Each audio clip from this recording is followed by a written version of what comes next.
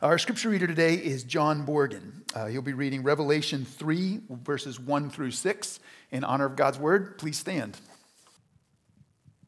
Listen as I read. And to the angel of the church in Sardis write, the words of him who has the 7 spirits of God and the 7 stars. I know your works. You have the reputation of being alive, but you are dead. Wake up and strengthen what remains and is about to die, for I have not found your works complete in the sight of my God. Remember then what you received and heard. Keep it and repent. If you will not wake up, I will come like a thief, and you will not know at what hour I will come against you. That you have still a few names in Sardis, people who have not soiled their garments, and they will walk with me in white, for they are not worthy. The one who conquers will be clothed thus in white garments, and I will never blot his name out of the book of life. I will confess his name before my Father and before his angels. He who has an ear, let him hear what the Spirit says to the churches. This is the word of the Lord. So we are in a series here on these 7 little letters that Jesus wrote to 7 real churches back in the first century through the hand of John, contained in the book of Revelation. And these little letters are to real churches in real locations that had real pastors and real members and real congregations. And there's also a sense in which the number 7 is on purpose, or at least it appears. The book of Revelation is packed full of imagery. And so a lot of scholars believe that the reason why Jesus picked 7 churches is 7 is the number of perfection or the number of completion. And so there's a sense in which if we took all 7 letters and smushed them all together, there would be a sense in which Jesus is saying, this is what I want for my church. This is collectively the picture. So he chose 7 different churches that had different issues and different strengths and different challenges. But in a sense, if we took all 7 and put them together, it'd be a very beautiful picture of what God wants his church to be. And so we are up to our 5th church, and today the church is in a place called Sardis. Now, I'm going to approach today a little differently. And the reason is, if you've been around for the first 4 weeks, I've worked really hard to follow the pattern that Jesus kind of follows over the course of these letters, where he starts off with a description of himself, and then he gives the church a commendation, a pat on the back, something he celebrates and he's thankful for. Then he turns his attention to some sort of a critique, and then there's a call, and all kinds of these different steps. And so Jesus usually follows that pattern, but today is one of the times that Jesus breaks from the pattern. And since Jesus is breaking from the pattern, I'm breaking from the pattern too. And we're going to just maybe a little bit of a simpler approach to this text. And so we're going to look at bad news, a glimmer of good news, and then really good news. Each week, though, I have taken a second to try to say a little bit about the city in which this church is located. And if you've been around, the first 3 cities were kind of significant, a little bit more kind of power players. Last week, the city was maybe a little bit more helpful to think of it as a blue-collar town. Maybe you could think of it as like a Pittsburgh back in the day, where the steel industry kind of was what the city was known for. As we look at the city Sardis, there's two things that I'll just throw out real quick. It's not necessarily a very large city. It had a glorious past. There was some really significant moments in its history, but it had a wool industry, and so it was a garment manufacturer. It produced wool, and so you maybe noticed that in those 6 verses that Jesus addresses to the church at Sardis, he talks about garments a few times. And it may be that he's referencing garments to tie back into the fact that the wool industry and the garment making of garments was part of the culture that they were exposed to. So that maybe resonated a little bit more.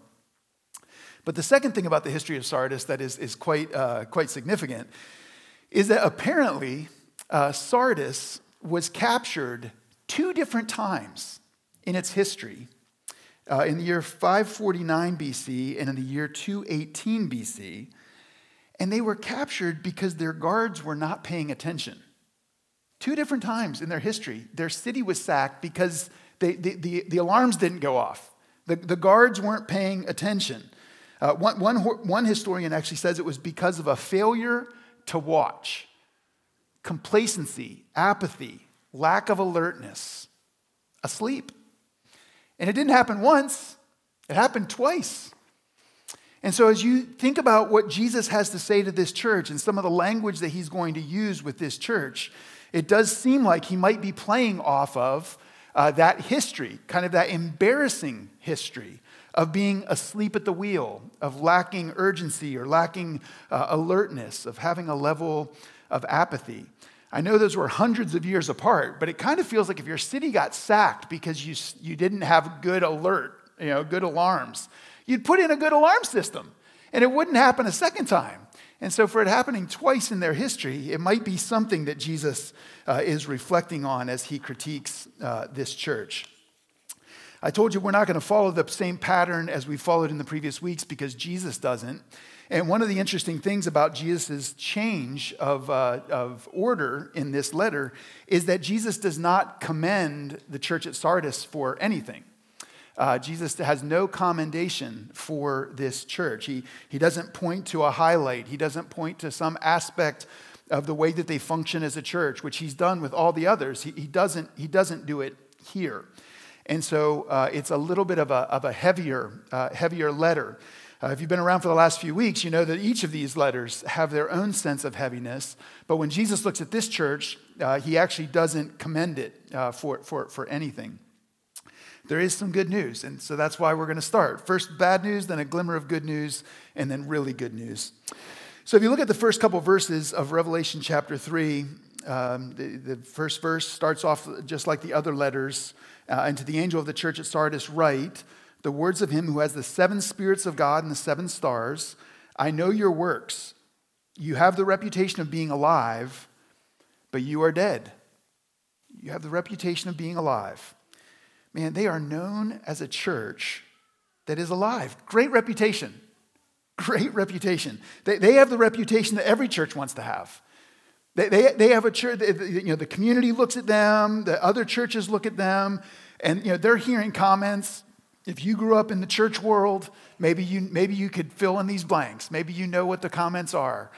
Man, the Spirit is really moving over there. The Lord is really at work in that church. God is blessing that church. That church is on fire for God. This is the kind of reputation that they had. It's the kind of reputation that churches, in a sense, rightfully long to have. Every church that I know wants to have the Spirit of God moving in its midst. Every church that I know wants to be on fire for the Lord. Every church I know wants to experience God's blessing upon them. In the church at Sardis, that's what was thought. That's the reputation. That's what the community looked at and assumed. They had all the programs. They had all the energy. They had all the headlines. But there's a problem. Jesus says you have a reputation for being alive, but that reputation is actually wrong. Your reputation is that you're alive, but you are dead. Based on Jesus' evaluation, all of those other comments don't pan out.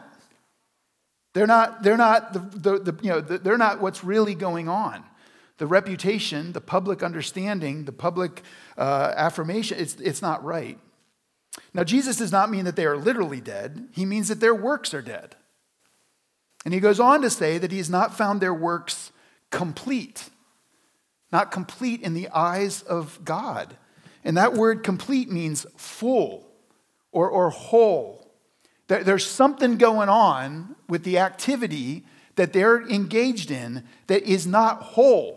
It's not full. There's something, it's hollow. There's something that is missing.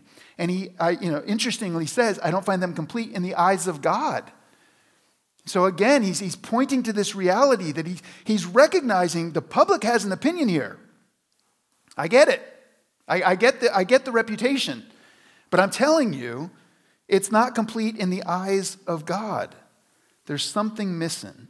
They're not full. There's a hollowness. Jesus is telling this church that the outside looks good, but the inside is not good. And boy, this is a familiar teaching throughout the Bible. There's a passage in the Old Testament, in 1 Samuel chapter 16, where this is what is stated. Man looks on the outward appearance, but God looks at the heart. If you were to read through the Old Testament prophets, you're going to see so many of the Old Testament prophets preach something like this to God's people, the nation of Israel. Amos, Jeremiah, Isaiah, lots and lots and lots of the prophets give this kind of a critique to the people of Israel. And Isaiah's might be the starkest.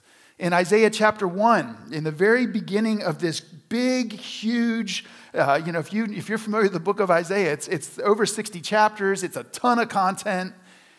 And Isaiah starts off in chapter 1 by revealing to the nation of Israel that God is tired of their worship. I'm weary of your worship.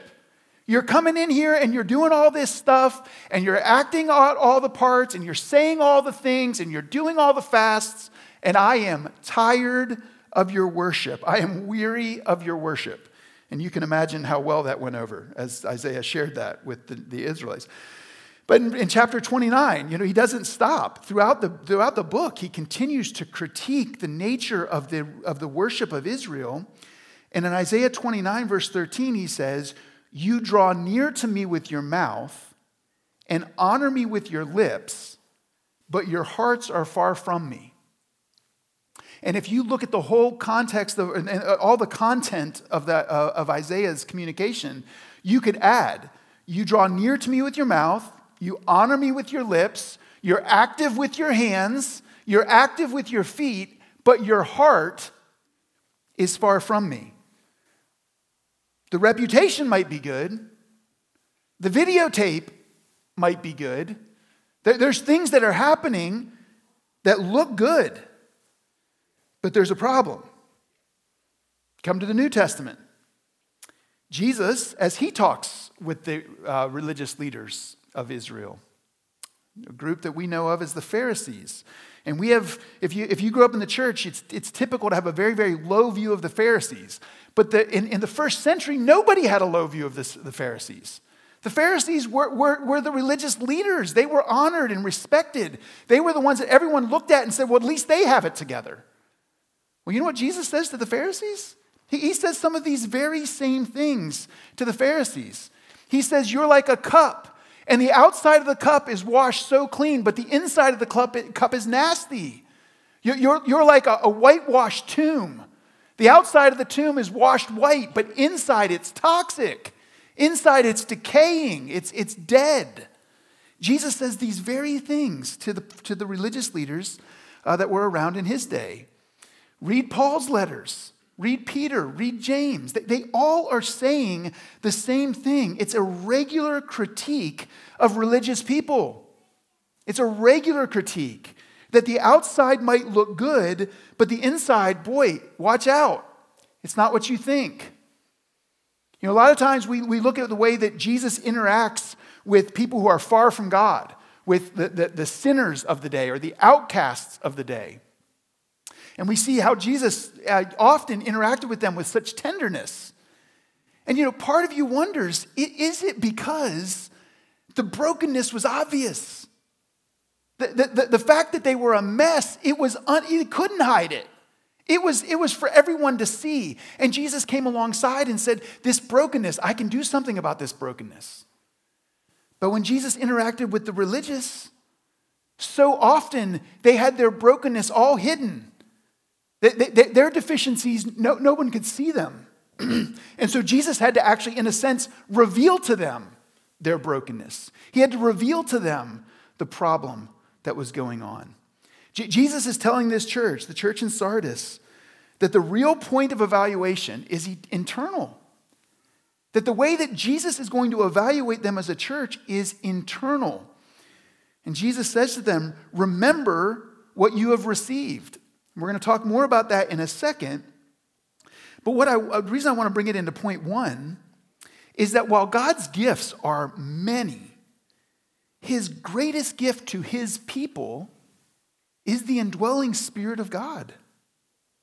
And the Spirit of God is how real growth happens. And it's almost like Jesus is looking at the church at Sardis, and when he says, remember what you've received, he's saying to them, do you remember that you've received the Spirit? Don't you know that you have the Spirit? And to quote other parts of the Bible, it's like Jesus is saying, you need to be filled with that Spirit. He's in you, but the Bible uses this phrase to be filled with the Spirit. And that means to actually let your life be controlled, be guided, be empowered by the Spirit. So the Spirit is present in God's people, but the writers of the New Testament are often saying, now let that Spirit control you. Let that Spirit rule you. Let that Spirit guide you and empower you. In first verse of this letter, Jesus uses the description of himself as one who holds the 7 spirits in his hand. And that is very confusing because you say, what are the 7 spirits? I know of one Spirit, the Holy Spirit, but what are the 7 spirits? Well, it's confusing, but most scholars believe that that is a reference to the Holy Spirit. And if you go back to chapter 1, he uses the same language of the 7 spirits. And what it seems to be saying is, when he talks about each of the churches, he talks about the Spirit being with that church. And so there's a sense in which using the word 7 is that idea of wholeness or completion. And it's talking about the singular Spirit of God. And so when Jesus introduces himself to the church at Sardis, he wants them to see him as the guy who holds the Spirit. As the guy who is the one who has the Spirit, who he wants to give to them, who he wants to pour out upon them. Now, language that surrounds the Spirit in the New Testament is the language of the fruit of the Spirit. Galatians chapter 5 is a classic passage where fruit of the Spirit is listed out. I don't think it's meant to be an exhaustive list, but it is a list of the fruit of the Spirit. Well, how do you know? How do you know if what a church is doing or what you are doing is from the Spirit, if it's from the inside out, or if it's just all this external reputation building? How do you know? In 1 Samuel 16, I just read this. Man, his evaluation point, he looks on the outward appearance. That we can't know each other's hearts. I can't know what's going on in your heart. You can't know what's going on in my heart. Not really. Man looks on the outward appearance, but God looks on the heart. And so guess what? It's shockingly easy to build a reputation. It's shockingly easy to pull the wool over on somebody's eyes because all we've got is the outward appearance. We make all kinds of assumptions about each other's hearts, about each other's motives, but we can't actually see it. God can. So how do you know? How do you know if it's from the inside out? How do you know if your life or this church or any church, how do you know if it's from the Spirit? Well, one way to think about it is to think about the difference between mechanical growth and organic growth. And I ran into this a few years ago, and it's been helpful for me to think about. If you think about mechanical growth, think about a pile of bricks. If you have a pile of bricks and you keep throwing more bricks on that pile, the pile is growing. The pile is getting bigger. But it's not becoming more complex. It's not becoming more vital. It's not the way a child grows or a fruit tree grows. It's not internal. It's not alive. It's just what you might call mechanical growth. There's just more bricks. The pile is getting bigger, but it's just this brick on brick on brick. Now think about organic growth. An easy way to think about organic growth is like a tree. Its growth results in it getting stronger.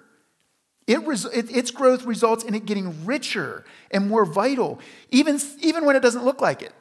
I mean, if our blinds are kind of down here, but if you could look out the window and see a tree, this time of year, basically every tree that's not a pine tree looks dead.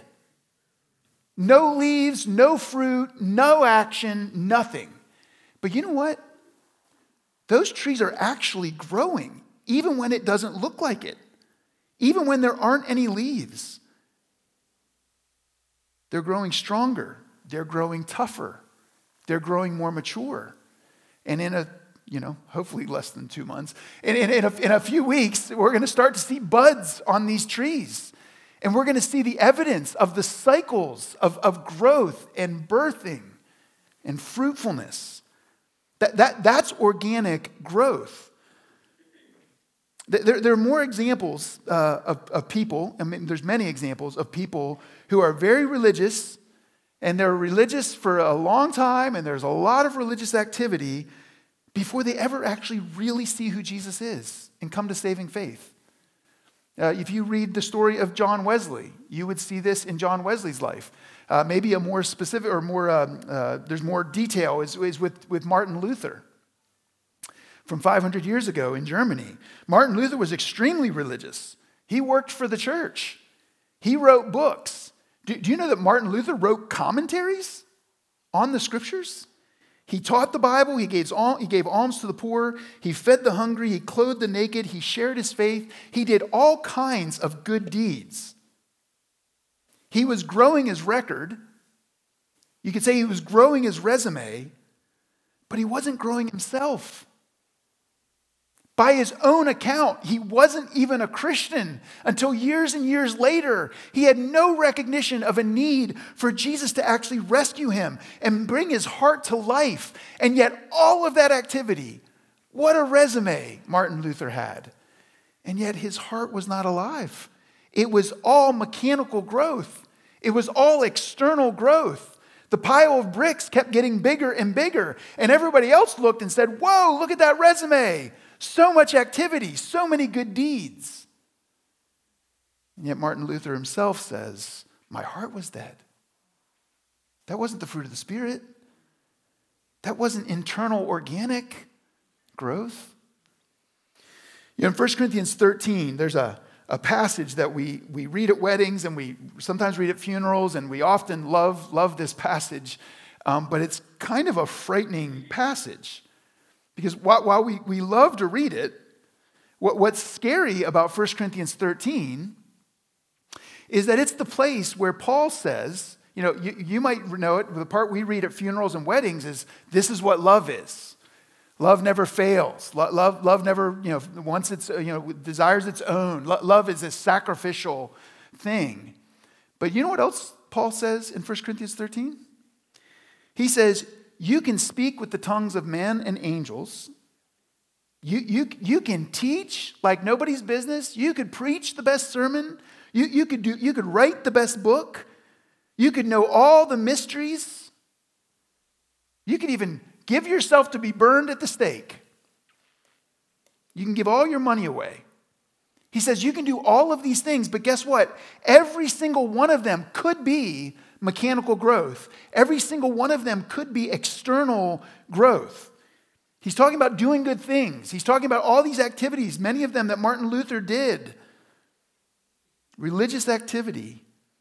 And Paul's point is you can do all of that and end up with nothing if you don't have love. That's incredible. Paul says all the biggest activities you could imagine.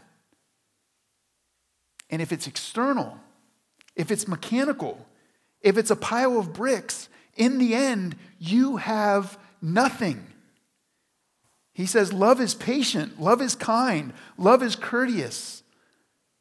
He looks at the church at Corinth and he says, you have all of this mechanical growth, but you're rude. You're mean. You seek your own. You're selfish. And so, you're doing all kinds of activities, but your heart's not changed. You don't have self-control. Paul looks at this church and he says, I'm not telling you you're not a Christian, but he is saying it's possible that out of a desire to prove yourself, or have a desire to impress other people, or to be the certain kind of church in town, to get all this kind of reputation, in order to do all of that, that you've actually lost the heart of it. You see, it's possible to have the Spirit of God use your talents to change the lives of other people, and then you look in the mirror and you say, look, I'm growing. But it's not you that's growing. It's those people that are growing. Have you ever wondered? I mean, this is my life, so I think a lot about this. Do you ever wonder how it is that churches can be bearing so much good fruit while their leadership is a train wreck? While their leaders are sinning against God in extremely overt ways. There are so many stories throughout history of this. But just in the lifetimes of the people in this room, Jim Baker, Jimmy Swaggart, Bill Hybels, James McDonald, Mark Driscoll, Hillsong Church, bore incredible fruit, ministered for God in incredible ways that people's lives were changed. And yet these individuals, their leaders, they were in these situations where their hearts were growing colder and colder, where their actions were contrary to God's good design, and yet they were reaching millions of people. Why doesn't God shut that down? I don't know why he doesn't shut that down. But listen, we should never ever let fruit, external fruit, be some sort of proof of what's going on in the heart. It's not how it works. Those are the famous examples. There's local examples, and there's millions more that we've never heard of. So don't miss what 1 Corinthians 13 is saying. And you know what? Jesus said the same thing. In Matthew chapter 7, Jesus says, on the last day, there will be people who come up to me and say, Lord, Lord, didn't we preach in your name? Didn't we do miracles in your name? Didn't we cast out demons in your name through the power of the Spirit? And you know what Jesus' response to them is? Yeah, you did, but I never knew you. The Spirit used your gifts, and other people were changed, but you weren't changed. Your heart wasn't soft. You didn't hear your own message. This is Martin Luther's story. Martin Luther wrote about the gospel and he missed the gospel for years and years. And it's possible that it's happening with you. It's possible that it's happening at Sojourn Church. Look, reputations are fine, but make sure you do not believe your own press.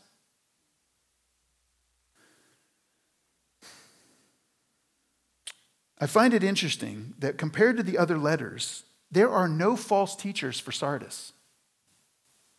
In the other letters, he points to the Nicolaitans, he points to Jezebel, he points to Balaam, he points to the synagogue of Satan. But with Sardis is the problem. With Sardis, he says, it's you. Here, we need to get out a mirror. You need to look into a mirror. That's what's going on. Well, the bad news is not over. Jesus is going to come like a thief if they don't realize that they're dead. That's what he goes on to say later in the letter. He says, if you don't turn from this, I'm going to show up and it's going to feel like a thief, and you're not going to know at what time I'm coming against you.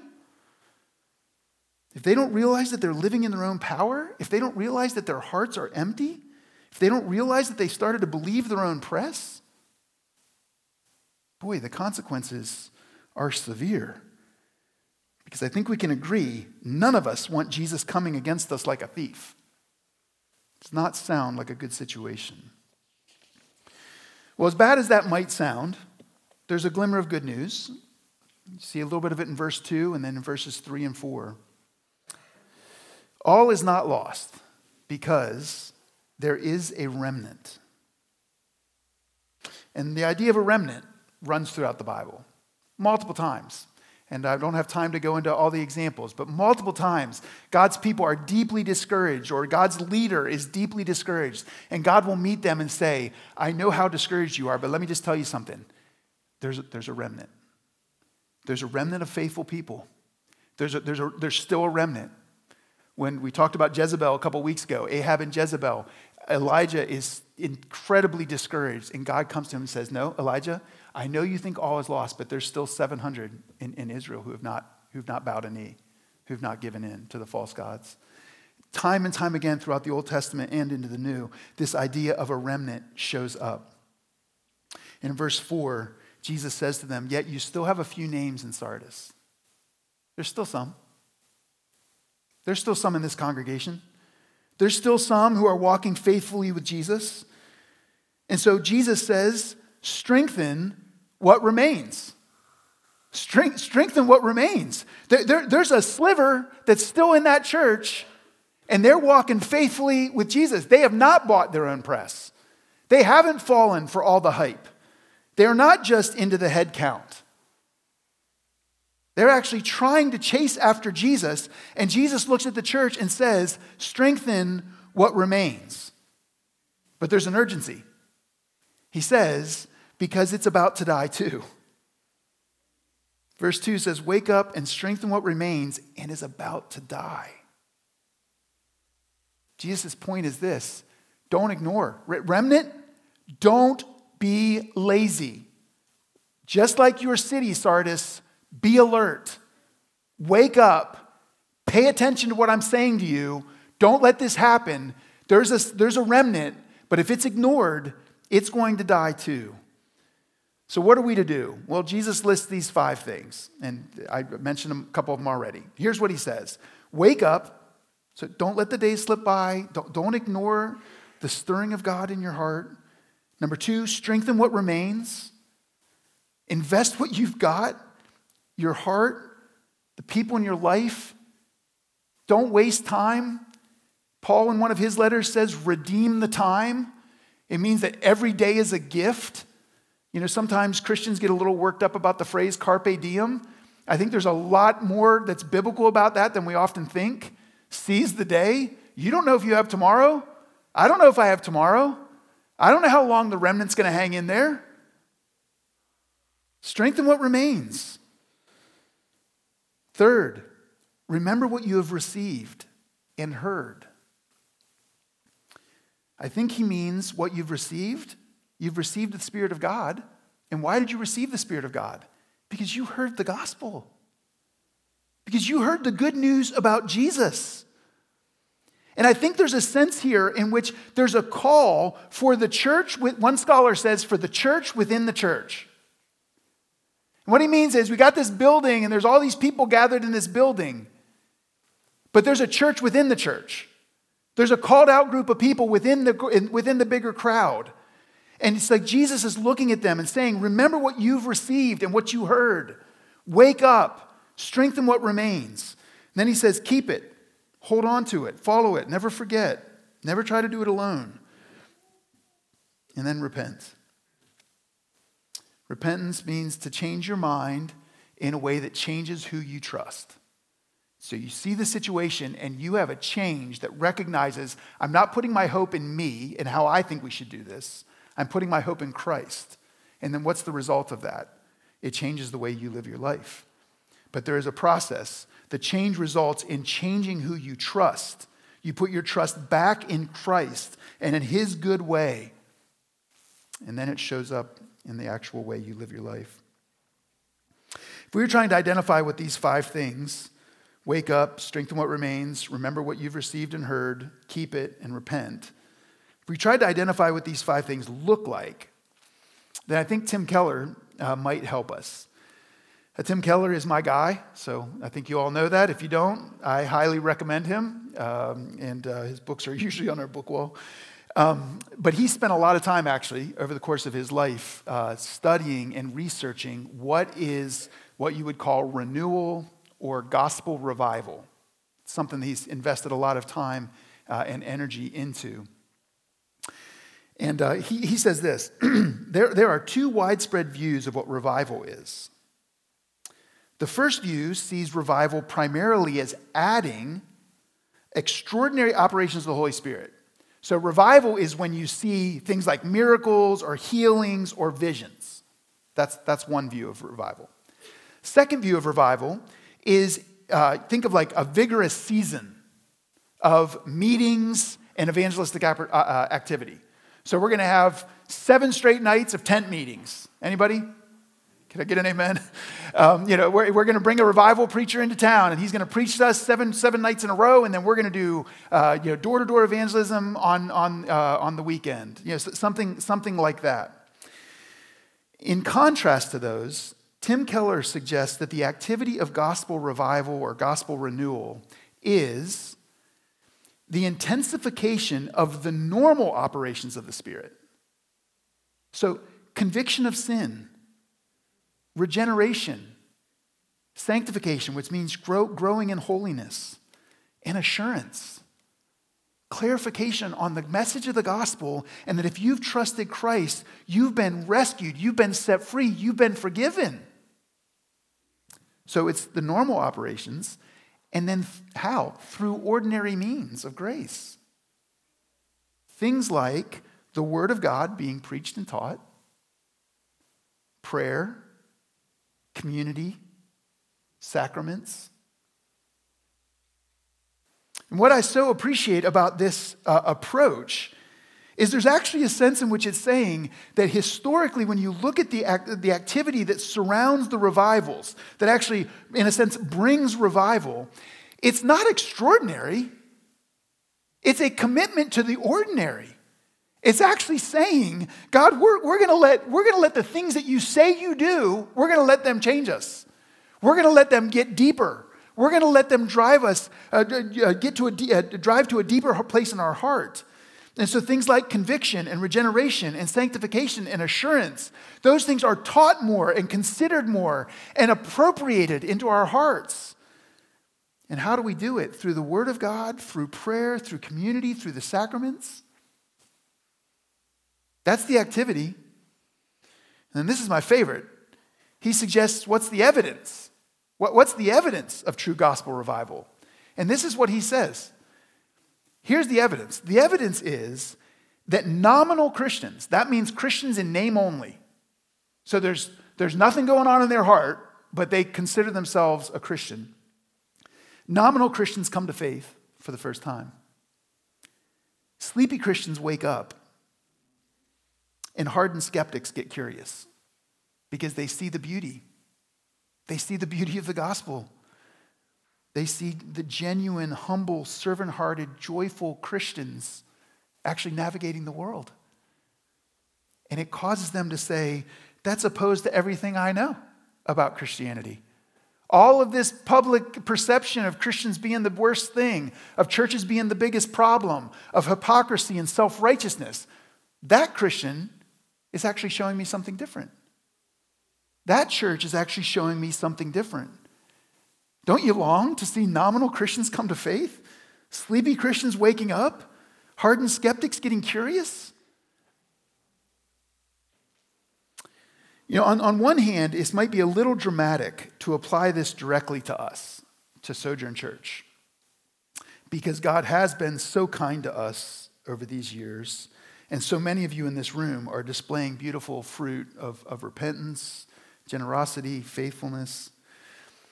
But on the other hand, Sardis had a good reputation too. And so there are definitely some overlaps with us and with Sardis.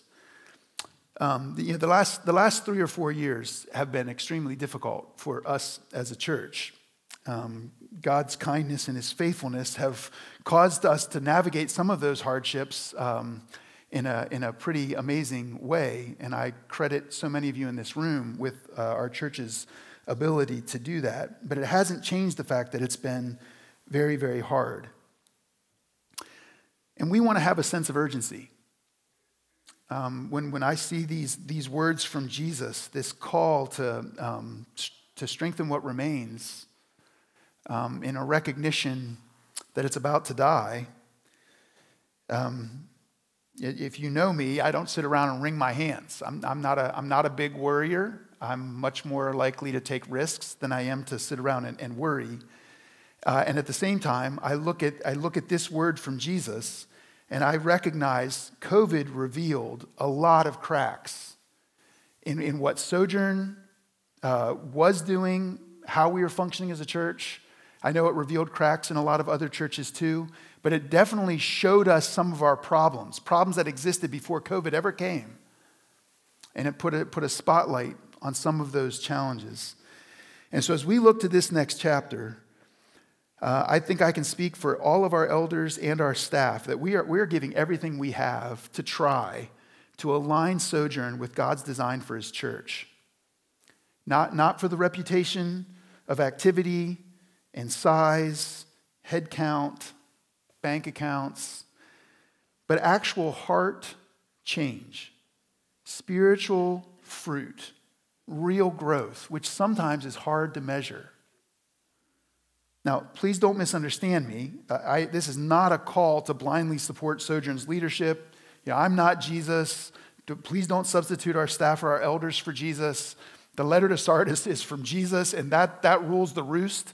But we are, as a church, going to work hard to lay out a pathway for us as a congregation to pursue Jesus in a more intentional way that tries to prioritize things like the teaching and preaching of the Word of God, prayer, community, the sacraments. These are things that we long to see on fire in the hearts and lives of the people that attend this church.